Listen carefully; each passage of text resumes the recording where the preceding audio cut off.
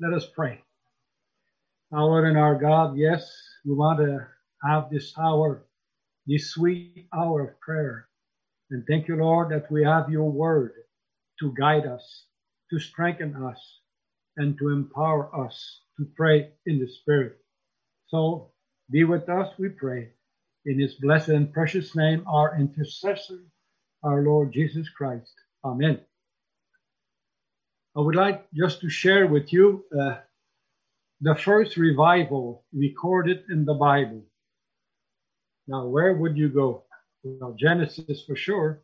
So let us turn to Genesis chapter 35. And I will read the first 5 verses of Genesis 35. The first revival ever recorded in the Bible. For those who preach, you know, the law of first mention is important.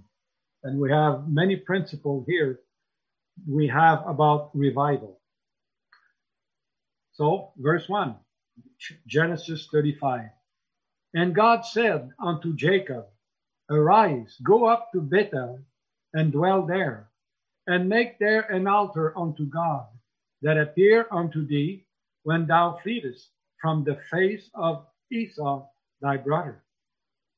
Then Jacob said unto his household, and to all that were with him, Put away the strange God that are among you, and be clean, and change your garment.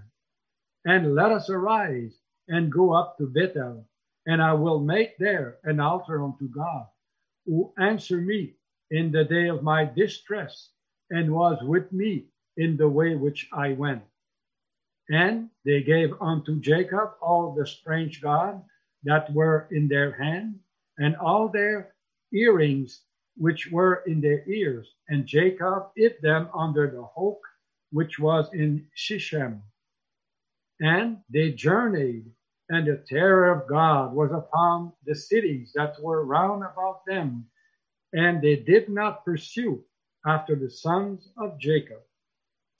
May the Lord bless his word to our hearts, where we are and the time we are in. I would like to put emphasis on 3 stanzas or 3 sentences. The first one, verse 1, God said. Verse 2, Jacob said. Verse 5, the terror of God. And that we can say that speak a lot about revival. A revival always starts when God's word has its rightful place among us and above all in our hearts. It is God who is speaking to Jacob. Jacob is troubled. His 2 sons did something terrible that we would read in chapter 34. They killed a lot of people, and he is afraid.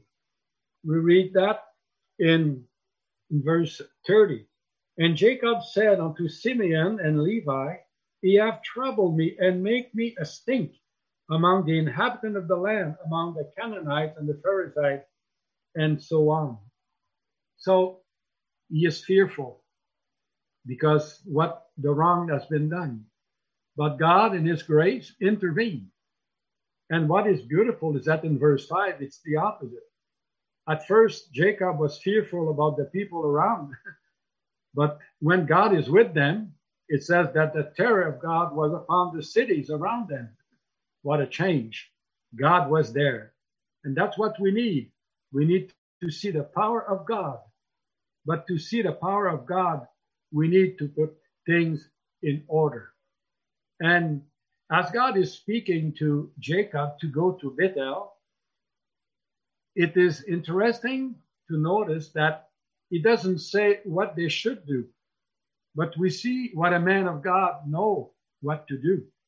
Because after God spoke to him, verse 2, then Jacob said, how often we speak before God has spoken to us.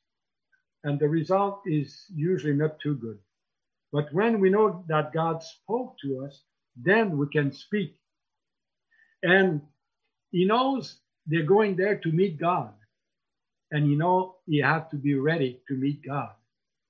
And that's why he says to his household, put away the strange God. Well, in a way, he knew there was strange God among his family, and probably the people they have captured too, from chapter we read a bit in chapter 34. There was strange God. He knew about them, and some of them, I wonder if he knew about Rachel stealing the strange God of his brother. But there was strange gods. Some he knew about, maybe some he didn't know. But whatever the case, they need to be getting out of the family. Each one of us has strange God in our life. And it could be fame, it could be success, it could be money, it could be family, it could be someone wrote, our heart do manufacture strange gods very easily. Doesn't take long. But whatever they would do with their God, they need to get rid of them. That's why he says, put them away. And now we see the response of the people. Jacob respond to God's call to go to Bethel. Now the family do response to Jacob in putting away the strange God. And what a testimony he gave to God in verse, as we have read in verse 3. He says there that he will make an altar unto God who answered me in the day of my distress and was with me in the way which I went. Revival bring to our memory all the blessing of God. Often we're forgetful and we don't remember what God has done for us. We need always to come back to at the first, where God did a great work in our life. So that's what he's doing. Jacob says, we want to worship, to want to honor that God who has been faithful to me. The reason we can pray with assurance is because of the faithfulness of God. I don't know how long you've been saved, but I always think that one word should characterize each one of us toward God is faithfulness. If we are praying this morning because of his faithfulness. And then, as we have read, verse 4, the response of the people. And they gave unto Jacob, all the strange gods which were in their hand. They gave it. They were of no use. They gave it all. We have to give it all. I surrender all to Jesus. And we need to pray like David prayed, search me, O God, and know my heart.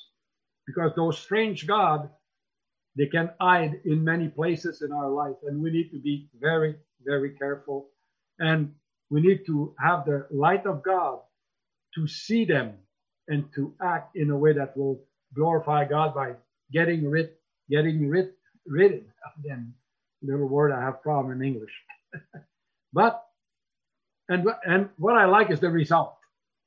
When we are ready to put away all those things that hinder us to glorify God, what happened is that, and they journeyed, and the terror of God was upon the cities that were round about them. Why was the terror of God upon them? Because the people realized that God was with them. Do people know where we meet in our churches, assembly, that God is with us? Do people know about it? Or they just see us going in and going out and do our little things? We need to see the power of God.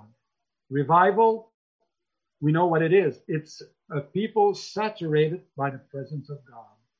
The people need to see that terror of God, but we need first to put away all our strange God and obey God, and wanted to pay the price for it.